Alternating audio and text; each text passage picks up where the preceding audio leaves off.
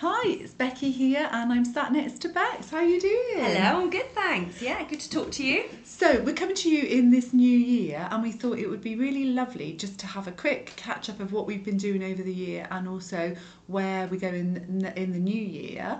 Not really resolutions, just ideas of what we think might be a nice thing to do. It's been busy, hasn't it? It's been really busy. Yeah. I think everybody's feeling that.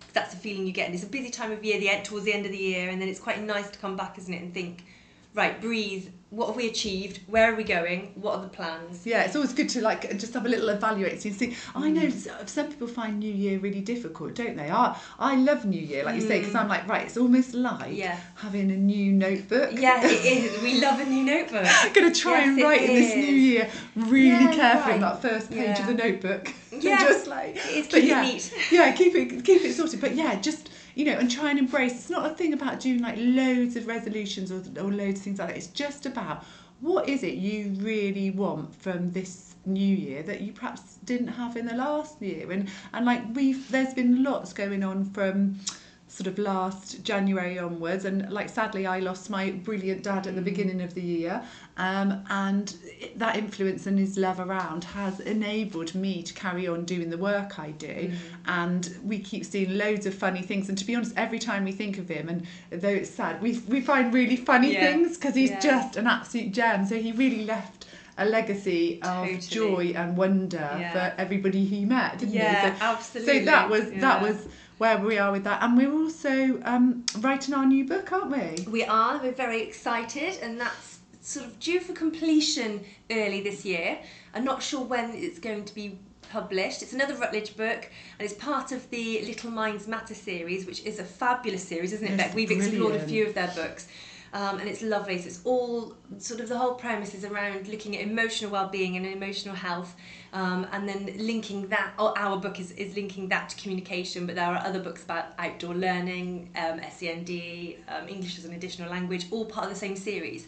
Do you think the main thing about that is that it is all about emotional well-being for children, and that is so highly linked to children learning. We cannot say that enough, can we? Emotional well-being, we all know it, but what does it really mean in practice? And we're going to explore that in our new book as well, and you can find that in our previous book that came out in April 22, about communication, language rich experiences, really. And absolutely, looking at your environment. Then this book takes it one step further, I think, doesn't it? Really exploring that emotional well-being and how communication sits with that.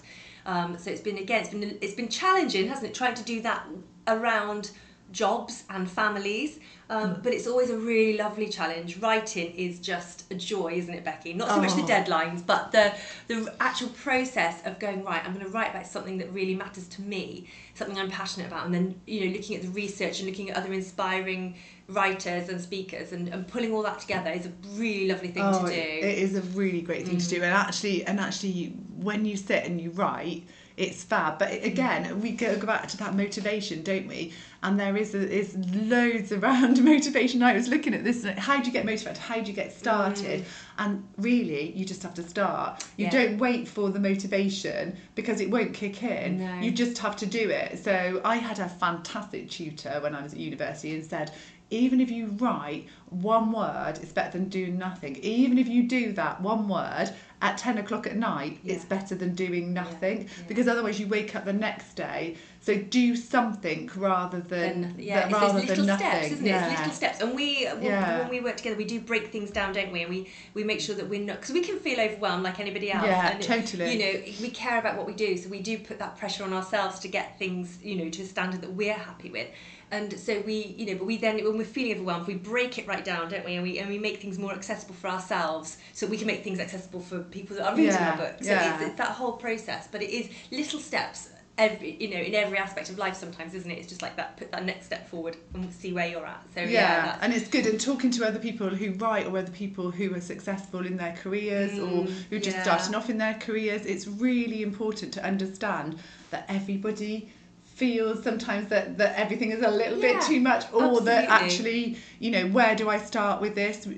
People who write all the time for a living don't go, okay, I know exactly what I'm doing, where I'm going. It is part of you going into that book. So our love has been poured into that book, and the love that we want to change. We, you know, and really advocate that early years educators are some of the cleverest, best people in the world, because, as we always say, they change futures and they deliver futures for children and society. So we've had really lovely times this year connecting with Dr. Minay, haven't we, and her new book. We've been to her book launch, which was fantastic. So also Lynette Brock is one of our other favourites that we're like, look at what she knows around children, their patterns of play. But we also learn so much when we come out and we go to settings, don't we? And we see, so when we're invited out to do training sessions, and you know, you're going and you're talking with people who are doing this job day in, day out, sometimes from 8 in the morning till 6 at night, and you know, and it's exhausting, but you still see those moments of passion. And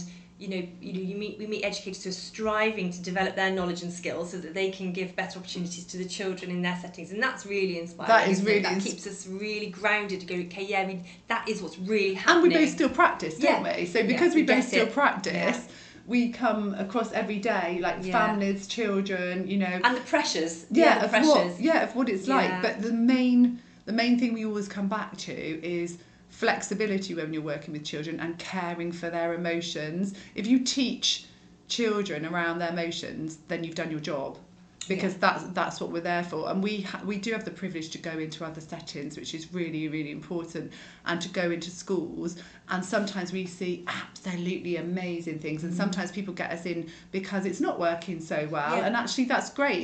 It's reflecting and looking at that, and it's really important to have a look. I mean, I obviously work in the Forest School 2 days a week with the wonderful Mindy, who is also on our podcast as well. So she's the founder of Badger Woods, and the things I've learned in the forest is absolutely huge. It's like there's always a new gem, isn't there? It's like, look what I've learned this time. Look at this, like walk. Why did we walk by that fir tree? And go every time we come to the university where we do a lot of our writing.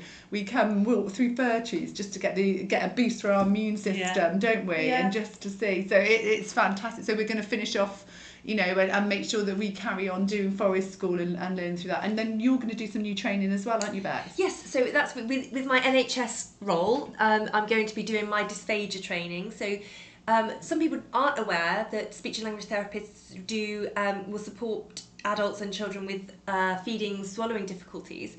And so it's quite specialist, so you have to do training and a lot of competencies. But I'm going to be doing that over the next year, which is really exciting. So we can do some more podcasts around that and do some if anybody's interested. It's like learning, and it's putting yourself back out there, and you know, I've been doing speech therapy for 21 years.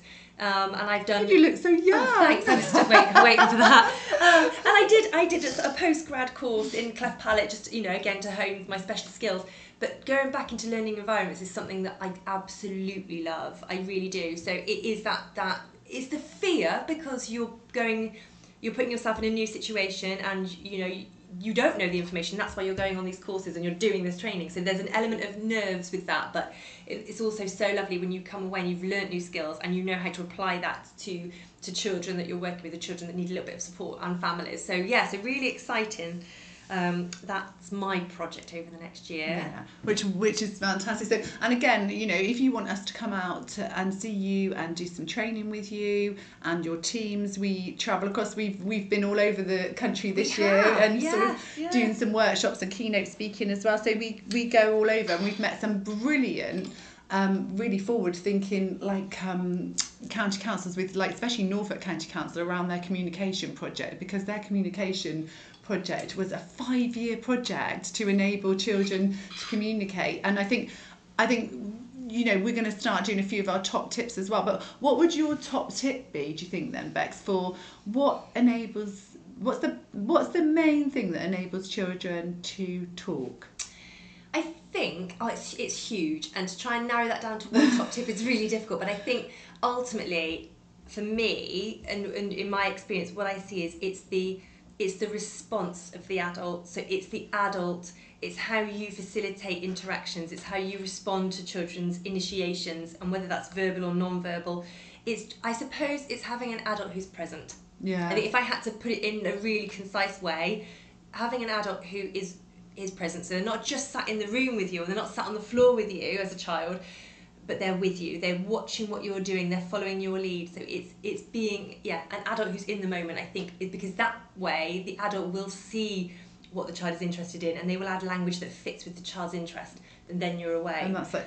Yeah. That is a brilliant. You've summed that up really well. Because that's probably a huge chapter in the book, but you've summed that up really well because I think it's really important to remember we make the biggest difference. Completely. And being tuned in. And we always say, isn't it, if you're chatting to one of your friends and they're not listening or they're not tuned in, how does that make you feel? You know, everybody's a bit busy and they've got something to do, and you'd probably say, oh, okay, you're a bit busy, or what are you doing? So working with children is natural conversations, isn't it? Natural conversations, natural interactions, and actually really loving the children. And children are really good, aren't they, about being in the moment? Children are in the moment, so everything, you know, they're not sat thinking about, oh, this time next week I've got to be going to this place. I've got, you know, they're living in that moment. So if we allow ourselves, we can be drawn into that very easily. We've just got to be aware of it and trying as hard as it is, because we all have busy lives, but trying to just leave that for now and just give everything you have to that moment with that child, because that makes a huge difference. Yeah, that is massive, isn't it? And just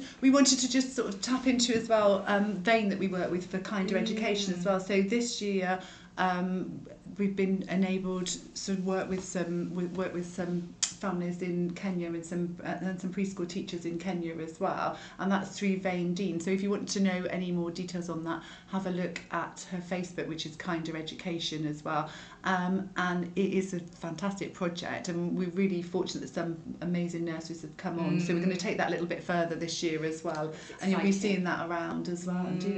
So we really wish you an amazing new year. Please do email us at rebecca@thrivinglanguage.co.uk. Not only if you want to work with us, but also if you wanted to be on a podcast, if you wanted some help, we're here to support you. We are a community interest company, which means that we ensure that people are encompassed and looked after, isn't it, as well? And it is for the welfare of people. That's why that's our ethos. That's why we did our company. It is to make sure not only children but everyone is understood. So please do email in if there's anything we can help you with. You need any support in your workplace, anything we can do. Lovely. So, all right. And as usual, you can find all our podcasts on Thriving Language podcast on Apple, Spotify, Amazon Music, and all your latest podcast providers. And it would be really nice to see you all in the new year. Take care, guys. Bye.